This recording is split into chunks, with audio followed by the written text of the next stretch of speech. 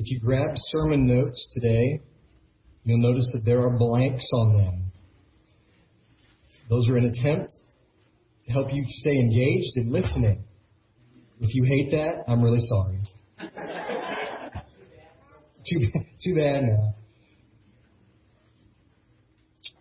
Matthew 13, starting with verse 44, we'll go through 52 today. Read with me. The kingdom of heaven is like treasure hidden in a field, which a man found and covered up. Then in his joy, he goes and sells all that he has, and he buys that field. Again, the kingdom of heaven is like a merchant in search of fine pearls, who on finding one pearl of great value went and sold all that he had and bought it. Again, the kingdom of heaven is like a net that was thrown into the sea and gathered fish of every kind. When it was full, men drew it ashore and sat down and sorted the good into containers, but threw away the bad. So it will be at the end of the age. The angels will come out and separate the evil from the righteous and throw them into the fiery furnace. In that place there will be weeping and gnashing of teeth. Verse 51, have you understood all these things? They said to him, yes. And he said to them, therefore, every scribe who has been trained for the kingdom of heaven is like a master of a house who brings out of his treasure what is new and what is old. Would you guys pray with me? Lord, I pray that as the master of the house here, God, that we would bring out the treasures. We would recognize the truth of your word from long ago and what you're revealing right now, how you're teaching and leading right now. Lord, give us grace as your people to hear what we would need to hear today. Lord, I pray for humility, for understanding. As Jesus would put it, Lord, I pray for ears to hear. And I pray for that for myself as well today. In your name, amen. So these are some of Jesus' shortest parables that we find. I mean, they're just a couple of sentences, a couple of things about them. And maybe at first reading, I mean, you could go real fast right through these verses. But I wanted to slow down because there's literally treasure here to find. And so I think to help us with our understanding, we're going to go and kind of look at them a bit out of order. We're going to tackle 4 of them. We're going to go 1, 2, and 4, and then look at the third parable towards the end. And we're going to deal then first with the man who finds treasure in a field, the merchant who is in search of a pearl of great price, and a homeowner who comes and displays old and new treasure. And then the parable of the net we'll look at last. So what's the common theme? That's what I want us to think through on the 3 parables 1, 2, and 4. What's the common theme here? The treasure in the field, the pearl, the homeowner. What do these things have in common? Well, there is a treasure for them, a treasure of exceeding worth. So if I told you that I had an envelope with $10 million in it, that would never happen, but if I told you that I did, and I said, I've got $10 million in it, and I will trade it to you for everything you own. Now, I'm not talking about family and people. I'm not talking about that. I'm just talking about physical belongings, material things. If I had $10 million, so I'll trade you for everything, what would you do? Well, for probably all of us, we would take that deal. We'd say, sure, everything that I own does not equal $10 million because we have a good idea of the value of what we have. So I'd make that deal. Now, have you guys seen the show Deal or No Deal? It's like that. James likes this. We played some the video games with the tickets and stuff, and he kills it on that thing. He's good at this game. You'd be awesome. If I was going to go, I'd put you in my place, buddy, because you're good at this game. But in that game, you guys know how it goes. There's a bunch of briefcases, and it has different money amounts from 0 up all the way up to $1 million. And you have to guess, right? So the contestant has a briefcase, and constantly as they go, they have to eliminate different briefcases. And as they do, they're trying to eliminate the ones with the smaller money amounts so that they keep the bigger ones to the end so they have more of a chance of winning a lot of money, all of that. Now, in the middle of the game, as they go, there's this guy up in a booth called the banker, and he tries to make deals with the contestant. So if the contestant is eliminating small money amounts, that means the bigger ones are still there, which means there's a better chance of him winning a lot of money. So the banker will try to make a deal to get him to take less than he possibly might win. You guys understand this concept, right? So the hardest part is really just chance. It's, well, just eliminate these briefcases and hope that they don't have the $1 million in it, or hope that they don't have the big numbers, 250,000, 100,000. And that's the hardest part of the game, is you try to figure out which ones don't have the big money in it. Think about this parable, or these three parables, in terms of that show for a second. The guys here, the merchant, the person who found it in the field, the homeowner, they all surely have earthly stuff, right? They probably have a home. They probably have some kind of belongings. They may have livestock. They may have land. They surely have clothing, other valuables. But each of them, they saw the ultimate treasure and immediately knew that its value surpassed everything else that they owned, and without hesitation, they sold it to get the treasure. Okay, this is key to our understanding of where we go today. It's as if they knew which briefcase held the $1 million in it. And they were completely content to let every other briefcase be taken away because they knew where the real treasure was. Everything else that they might own or stand to gain, they gave up because of the worth of the treasure that they'd found. Now, last week, John talked about the kingdom of heaven, and he explained what that was. And it was pretty helpful to our understanding of where we go. And he said that the kingdom of heaven is really any place where the Spirit of the Lord is, where Jesus is. I think Jesus spells this out pretty clearly, too, at the beginning of Mark. As soon as he starts preaching, he says, the kingdom of heaven is at hand. I'm here. Right? This is what he's saying. This is what the kingdom of heaven means. It's any place where the Spirit of the Lord is. Now, the kingdom of heaven is a stark contrast to the kingdoms of Jesus' day. Now, what was the biggest power, earthly power in Jesus' day? It was Rome, right? A powerful and influential earthly kingdom had to assert itself to stay that way. You guys get this. We know this from history. It would have to be, and we see this in Rome especially, it would have to be brutal, ruthless in battle, take no prisoners kind of a thing. It would have to continually show itself as dominant over every other nation. And it would have to make opposing nations cower in fear. That was the point of crucifixion, wasn't it? To instill fear in the subjects of the kingdom. But the kingdom of heaven is different. Instead of being ruthless, Jesus says you show kindness and freely forgive people that hurt you. Instead of seeking dominance, you seek to serve others and to put their needs above your own. And instead of manipulating through fear, you show love to your enemy. This kind of teaching in Jesus' day was earth-shattering. No one understood this. It was strange to their thinking. And you guys get it. It's still revolutionary today. Because this is not the general sense of who we are as people. We don't naturally forgive someone for hurting us. That is not in a normal, everyday person. That's only in Christians, bought by the blood of Christ, who know that they have been forgiven much, and so they then forgive much as well. The kingdom of heaven is very, very different from any earthly kingdom or power, except I think maybe with one exception, and it's this. Kingdom of heaven completely alters the way conquered people think. I'll say that again. It completely alters the way conquered people think. We know that when Jerusalem was captured in 605 BC by the Babylonians, you guys remember this in the story of Shadrach, Meshach, and Abednego. They brought these people in and they tried to assimilate them into their culture, didn't they? We see that pretty quickly. They changed their diet.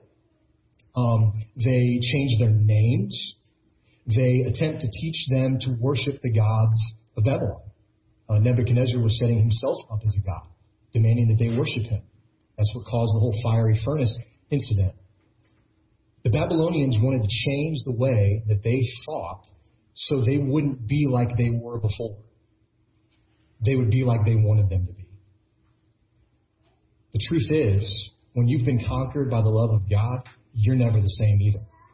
And that's the point. The kingdom of heaven, it changes, alters the way conquered people think in that way. You talk differently. Christians, you act differently. You think differently. Your goals are different. Your passions in life, what you spend your time and money and focus your family on, are different in the kingdom of heaven. Under that rule, it has to be different. Your whole outlook on life changes because you're a part of a new heavenly kingdom. So I'm getting to the point here. The true treasure referred to in these parables is the thing that heaven itself is concerned with. Christ himself. Colossians 2 verse 3 says, in whom, talking of Christ, all the treasures of wisdom and knowledge are. The kingdom of heaven, the treasure of heaven, is Jesus Christ himself. And I think we'll see that as we continue on today, because we know that the one man in the parables, he just stumbled upon this treasure in a field. And another man, he was actively searching. He was the merchant going after the pearls. He was looking for a pearl of great price. Isn't this still how it happens today? I was thinking about that this week. This is still how it happens in our time. Some folks, saved by God's grace, seem to be searching for truth. And in God and his mercy, they find it in Christ. But then there are other people who are saved by grace that just seemed kind of to stumble upon it. Maybe even while actively trying to avoid God. And I was here Monday of this week, and Liz, someone called while we were getting ready for church last Sunday, and they said, hey, could we come up and look in your food pantry? We're in need of some things. And so Liz answered the phone and she said, well, I'll come pick you up tomorrow. And so she brought him over and we talked to him. And in the course of that, Liz is sharing kind of some of her testimony. And I wanted to have her come up and just share real briefly about how it fits into this. Because Liz will tell you, and she's going to right here, she can tell you she wasn't looking for God. I'll let you finish that, Liz. No, just... I wasn't looking for God. Matter of fact, I was as far going away from him as possible. And God's got a sense of humor. He sent Trish and them to fix my cat. I couldn't afford to get the cat fixed. Get her off my back. You know, she kept inviting me to church. I really thought a lot of them, you know. And she kept inviting me to church. And I came to church just to appease her. Not, I'm sorry, but I was third generation anti-Christian. And just because I loved Trish, I loved her husband. And they kept praying for me. And they kept saying, come on, go to church. Come on, go to church. Okay, I'll sit there, you know. And I heard about the love of God. And I seen what the church was really doing. And I mean, reaching out to people.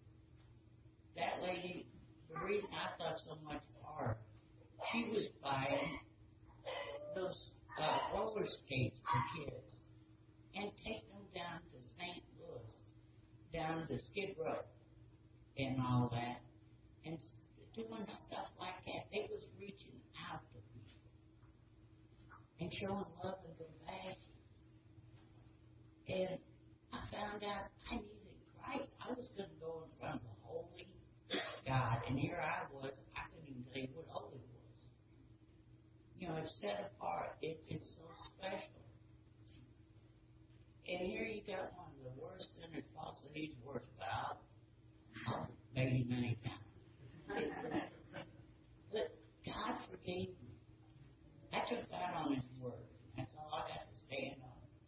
He said, trust that he took my sins, and I will not be condemned. Because all of us are going to die someday.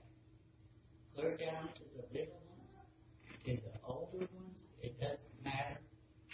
We're going to die. Jesus, he went for anybody that wants to come.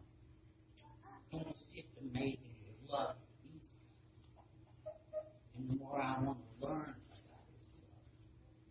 And I hope y'all will join with me and learn about his love. Because at one time I was one of those that said, hey, you tell me about Jesus or the church or the Bible, I'll tell you what else to get off on. But pray for the people.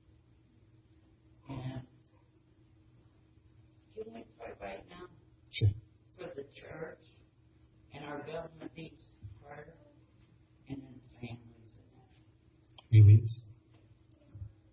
Dear Heavenly Father, thank you that you hear prayers, Lord. You answer prayers.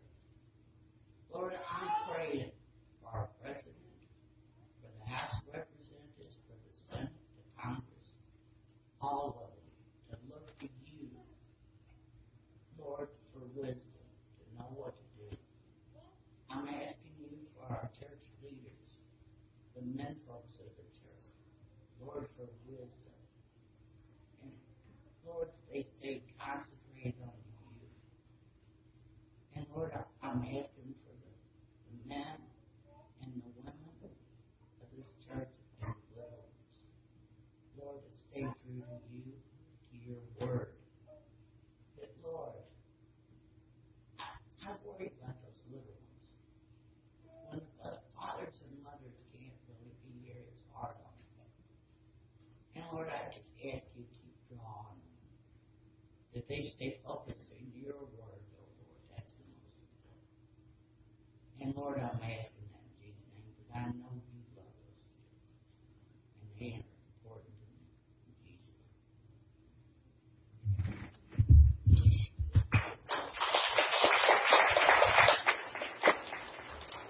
It's what Liz shared. She shared with an individual on Monday. She said that very thing. I wasn't looking for God. I was going the opposite direction. I've heard some of your all's testimonies, and it's similar. I know John Bateman has said that was the case for him as well. And here's the cool thing that I see in this text. Both for those who are searching and for those who are surprised, the kingdom of heaven is something worth losing everything for. It doesn't matter if you're like the merchant searching for pearls. If you find Christ, you've found the treasure. It doesn't matter if you're stumbling through a field and find the treasure. Maybe you weren't even looking for it. If you found Christ, you found the treasure. And the men in these parables, they find this truth out quickly.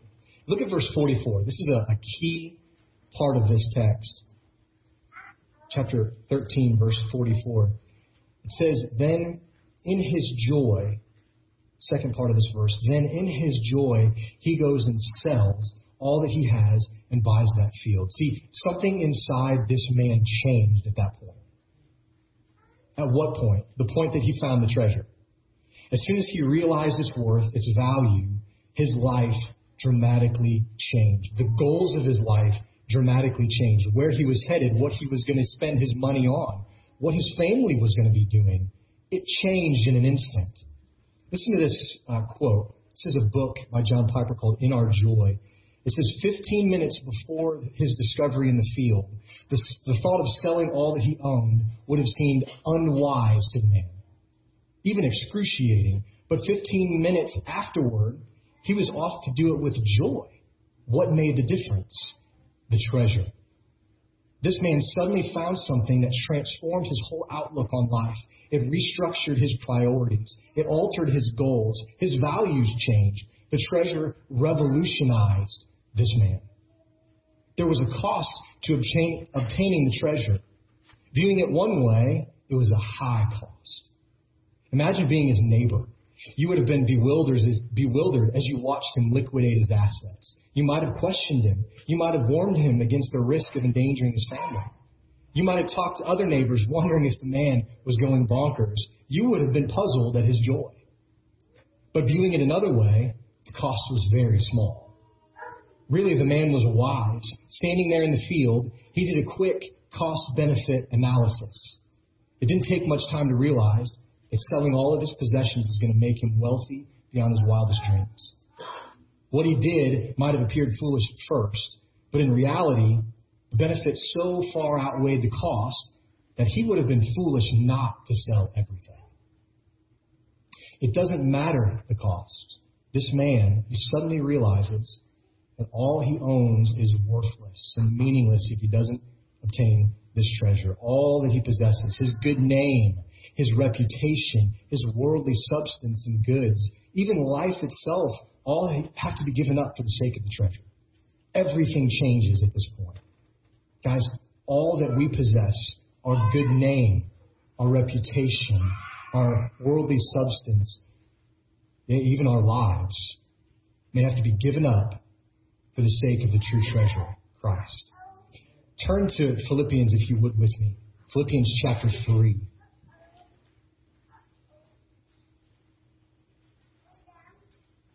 Philippians chapter 3, starting with verse 7.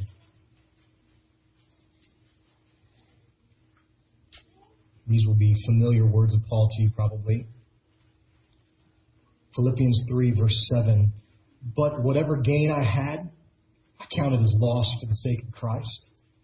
Indeed, I count everything as loss because of the surpassing worth of knowing Christ Jesus my Lord.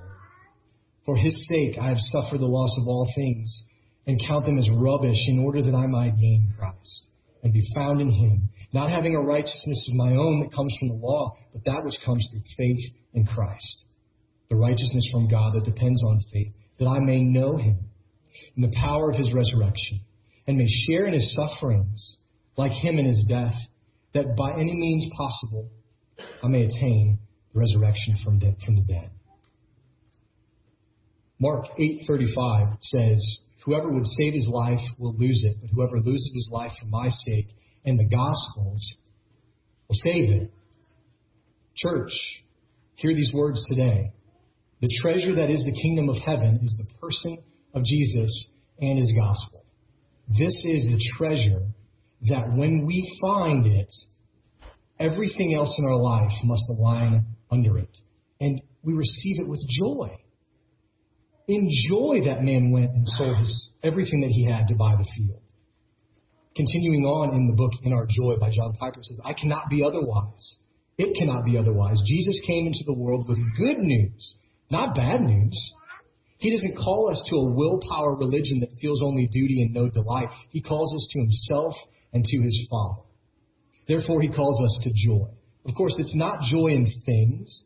Jesus is not preaching a health, wealth, and prosperity gospel. It is joy in God and in his Son. See, when confronted with the worth of the true treasure, the only appropriate response is to give up everything, to forsake it all, and to seek after it. To go after it. This is going to mean giving up your worldly desires, your ungodly relationships, your bad habits, in order to run after Jesus. It's going to take some sacrifice. It will. Jesus never pulled any punches about that. That's something that oftentimes is lost in our gospel preaching today. We package it in nice little ribbon and bow and say, God's going to make your life so much better if you receive Christ. And while that's true, that's not the fullness of the gospel, because the fullness of the gospel that Jesus preached is discipleship. Follow me, he says. And you're going to have to give it all up in order to do so. This sometimes is going to look ridiculous to our friends. I know if you have talked with my wife and her testimony at all, she lost all but one friend when she came to Christ. None of the others wanted anything to do with the Lord. It's going to look silly to some of your friends. You might even be ridiculed for it. You'll probably be misunderstood. Some of them will probably even try to talk you out of it. But if God has saved you, you will persevere. You will not be deterred. And Christian, for those of you who are already saved, this means something else. This means constantly and continually affirming that Jesus is the most valuable thing in your life. Because we get caught up in so many lesser things in this world. So many lesser things. He's more valuable than our worldly possessions. He's more valuable than our reputation. He's more valuable than the pleasures of sin even. He's even more valuable to us than family, than your blood, brothers and sisters. Just a couple of weeks, we talked about this. Jesus said, who are my brothers and sisters? My father, my mother. And he pointed to those who were following him, not his earthly family. We have to constantly affirm that Jesus is the most valuable and worthy thing in our life, more than anything. We rightly cast down the fleeting pleasure of sin only when we have a higher affection for Jesus. Consider Moses for a second with me. Hebrews 11 talks about Moses, Old Testament saints who had faith. But consider Moses with me. He had everything he wanted in Egypt, didn't he? He had a luxurious life. He had all the amazing food he could want, the fortune that he couldn't even spend as much as he had, all the friends, the women, finest clothes. He had it all by earthly standards. And yet he walked away from everything. Why? Why would he do that? Hebrews 11 tells us, verses 24 through 26 says, by faith Moses, when he was grown up, refused to be called the son of Pharaoh's daughter, choosing rather to be mistreated with the people of God than to enjoy the fleeting pleasures of sin. He considered the reproach of Christ greater wealth than the treasures of Egypt, for he was looking for the reward. Do you see what Moses caught a glimpse of? He saw Christ, didn't he? I don't pretend to understand how that all works, how that he knew that, how he saw it. But he caught a glimpse of the eternal pleasure that is Christ. And it caused him to walk away from the fleeting pleasures in Egypt. My prayer is that we would look to Christ and do the same. Look back in Matthew chapter 13, verse 51 and 52. Jesus addresses his disciples just to make sure that they understand what he's saying. And he says, do you get all these things? They say, yes. He says, a scribe is someone who studies and knew the scriptures well. Oftentimes they weren't looked real highly upon by Jesus because they had wrong understanding of who he is and what his word was. But they knew the scriptures well, and they were both a student of them and a teacher of the law. Jesus says that they were trained for the kingdom of heaven because of this. They're like the master of a house who brings out of his treasure what is new and what is old. And I'd like to propose to you that the old treasures are the prophecies and truths from their scriptures, the Old Testament. These things that were true from the beginning are still true today. They are a treasure, an old treasure. The new treasures are the secrets of the old covenant that are now revealed in Jesus, who is with them now. He was walking with them, revealing new treasures to them here on earth. The Old Testament, I mentioned this several weeks ago, the Old Testament is full of arrows, right? They're pointing where? To Christ, to Jesus, right? John faithfully talked about this in the book of Exodus and Daniel and other Old Testament books. He said, look, where do we see Jesus in this? We've looked forward. This is a type. This is where an arrow is, he would say. And he's right. Every Old Testament story contains Jesus, and we need to be looking for him and looking for those arrows. Spurgeon has said this, don't you know that from every town and every village and every hamlet in England, wherever it may be, there's a road that leads to London? So from every text in Scripture, there's a road that leads to the great metropolis, Jesus. Every Old Testament story, Moses, Abraham, Jacob, Isaac, Noah, they're all pointing forward to Christ because he's the treasure, because he's the most valuable thing. He's got the most worth of anything. Now look at verses 47 through 50. This is the parable of the net. Okay? The type of fishing net that this is probably referring to is a long rectangular kind of a thing. They'd walk out into the water, I don't know, maybe chest deep, and throw it out, and then they grab the ends and they walk up the shore, grabbing, catching any fish that were in this kind of a net. They'd be dragged that way. And it says that they got fish of every kind. Then the fishermen would sit down and they would take the good fish that they wanted out and set them aside. And what would they do with the bad fish? Just throw them away. Just get rid of them. The way that they put it here is they would sort them out and they'd throw away the bad. They just get rid of them. So look at the explanation of this. It's pretty clear. He says, so the net is the gospel, I think we could say. The net is the gospel that goes out. The sea is the world. The fish are people, and the fishermen, as it says, are angels. Now, this has the same meaning that the parable of the weeds did a couple weeks ago, maybe even last week. And it's this. At God's appointed time, which only He Himself knows, Judgment Day is coming. He will come. He will return. And on that day, all those who are found in Christ will be saved from God's righteous eternal wrath. And all those who have rejected Jesus will reap what their lives have sown. They'll be thrown into the fiery furnace, a place of weeping and gnashing of teeth. Guys, Jesus isn't just teaching moralistic behavior modification here. This isn't just make your life better by changing your behavior and following these rules, and then God's going to, save you and work out this heaven thing all in the end. This is not what Jesus is teaching. He's teaching that there is a real place that individuals spend eternity without God and without hope. Should we be surprised when so many people spend their lives avoiding God, rejecting the truth of the gospel, and treasuring earthly things over Him? That this is the case, that this happens? This is the quote from David Platt that Pastor Jason mentioned. The dragnet of God's judgment is moving slowly through the sea of mankind. And one day soon, He'll draw all men to the shores of eternity for final separation, to their ultimate destiny in either everlasting life or eternal death. If you've listened to this message and maybe you don't understand what has been said or like clarification, please don't leave before talking with a church member of Ramsey Creek or with one of our leaders. Our church, Ramsey Creek, exists to glorify God. Right? That's what we're here. That's what we're about. And His glory is seen so clearly when hurting people find rest in their souls through salvation in Christ. Don't leave without understanding this.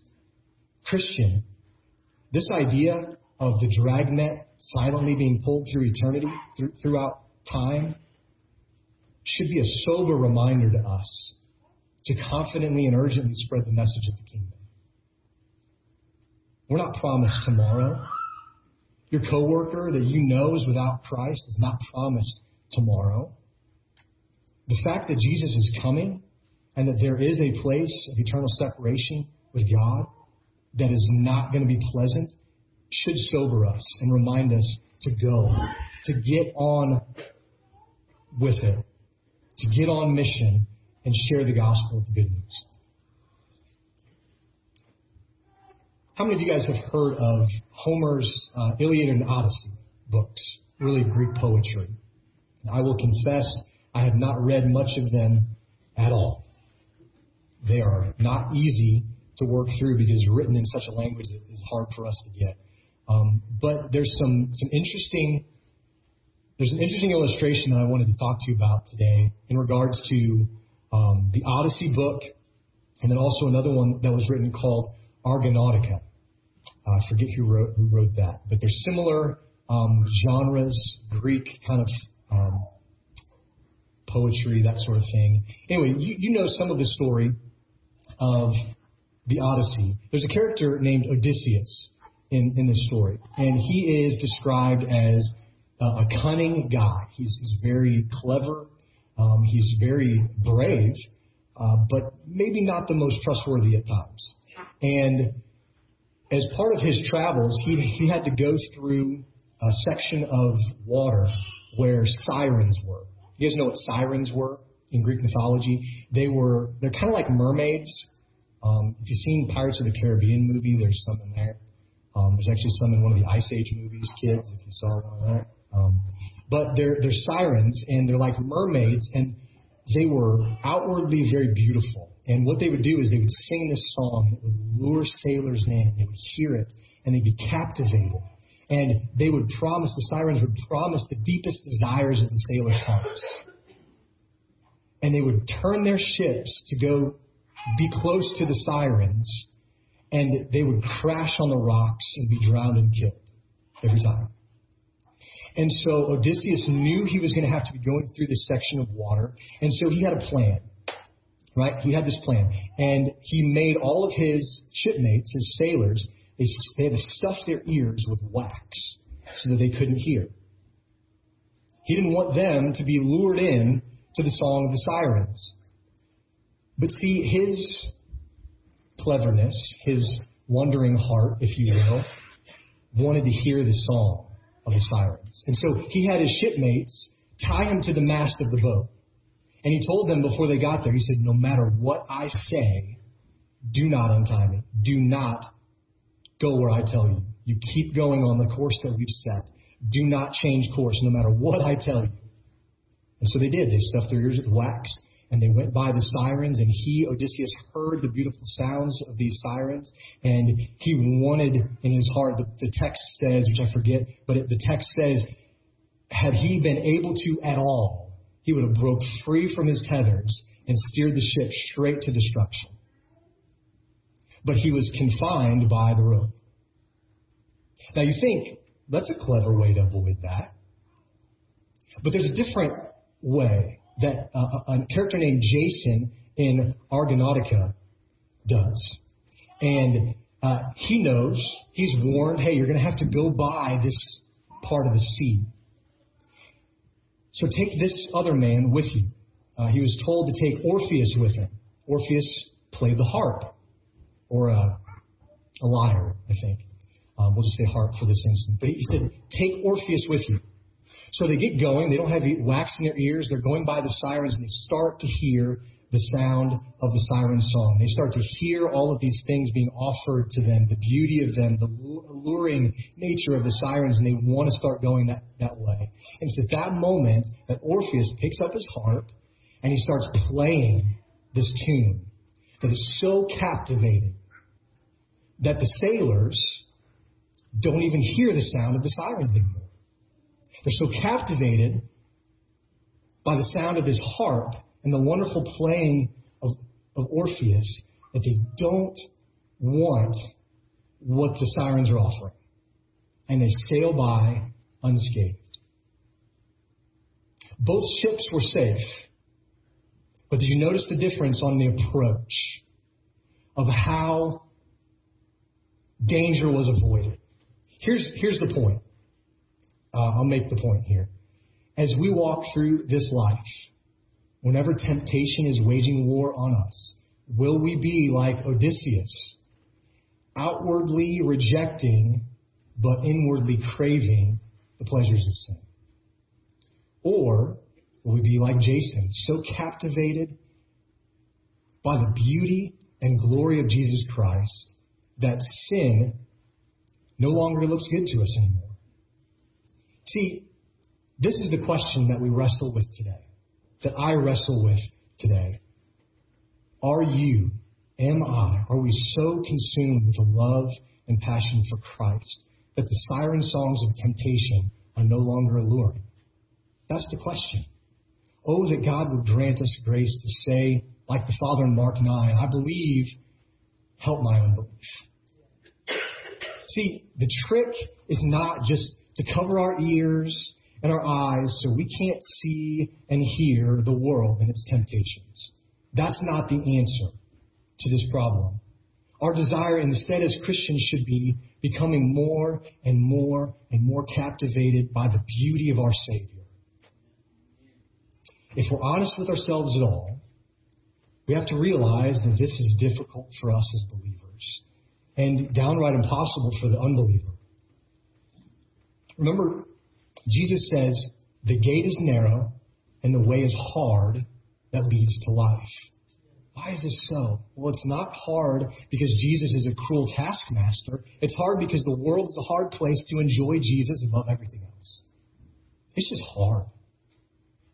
So how do we raise our affections for Jesus? How do we become captivated by the beauty and worth of Jesus Christ? I think the best place to start is just to recognize, in fact, the fact that Jesus is already beautiful. He already is that. Our job isn't to make him look that way. He's beautiful whether we admit it or not.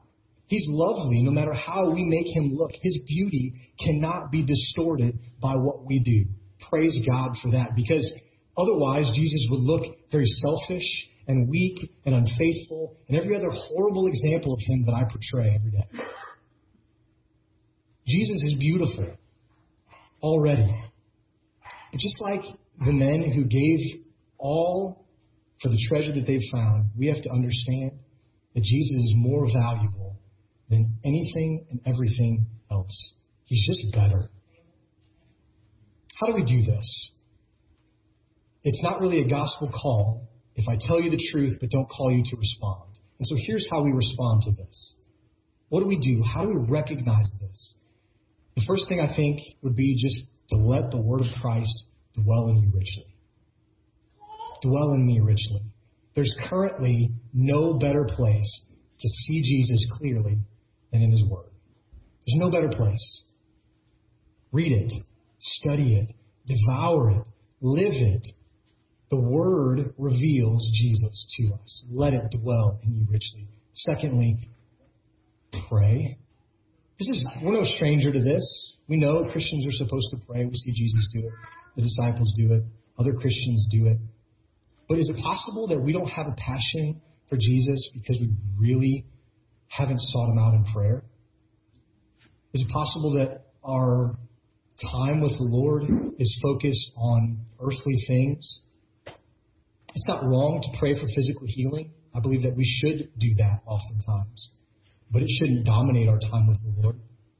Because God is so much more than a healer. He is, but he's more. He's Savior, Redeemer, friend, Father.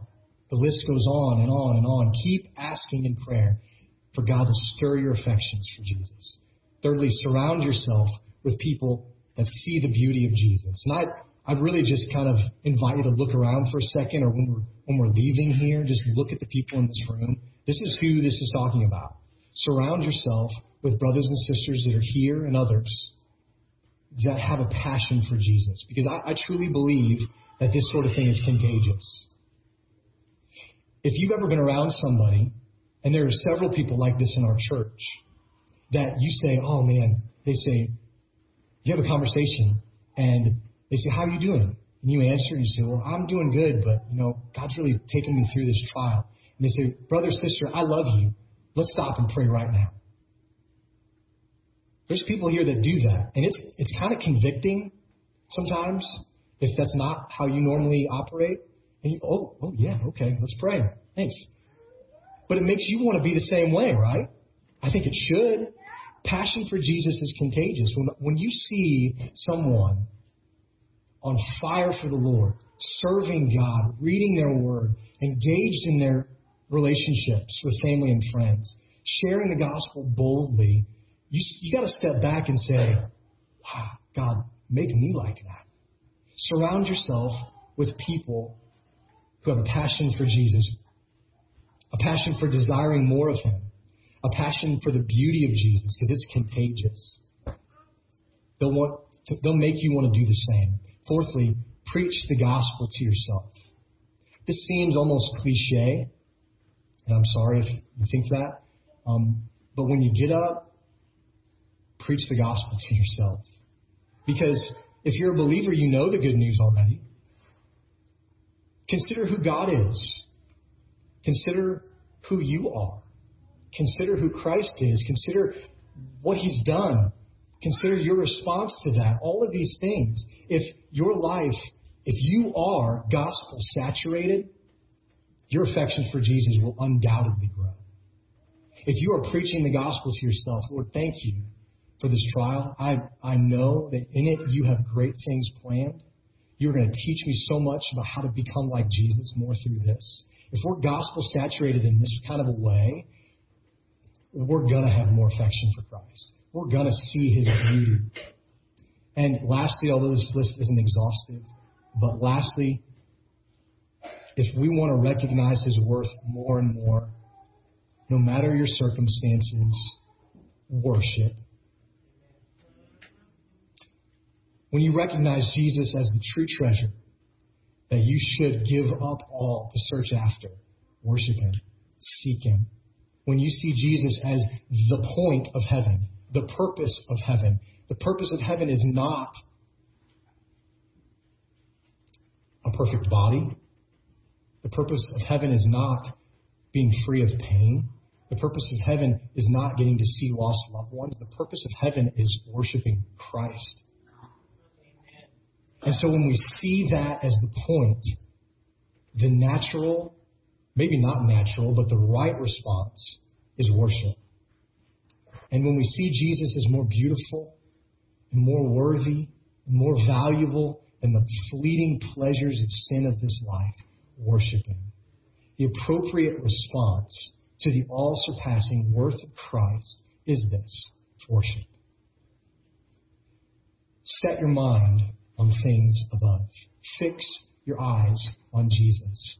Preach the gospel to yourself each day. This is how, like the men who saw the true treasure and gave it all up for the real thing, gave everything else up for the real treasure, this is how we do the same, brothers and sisters.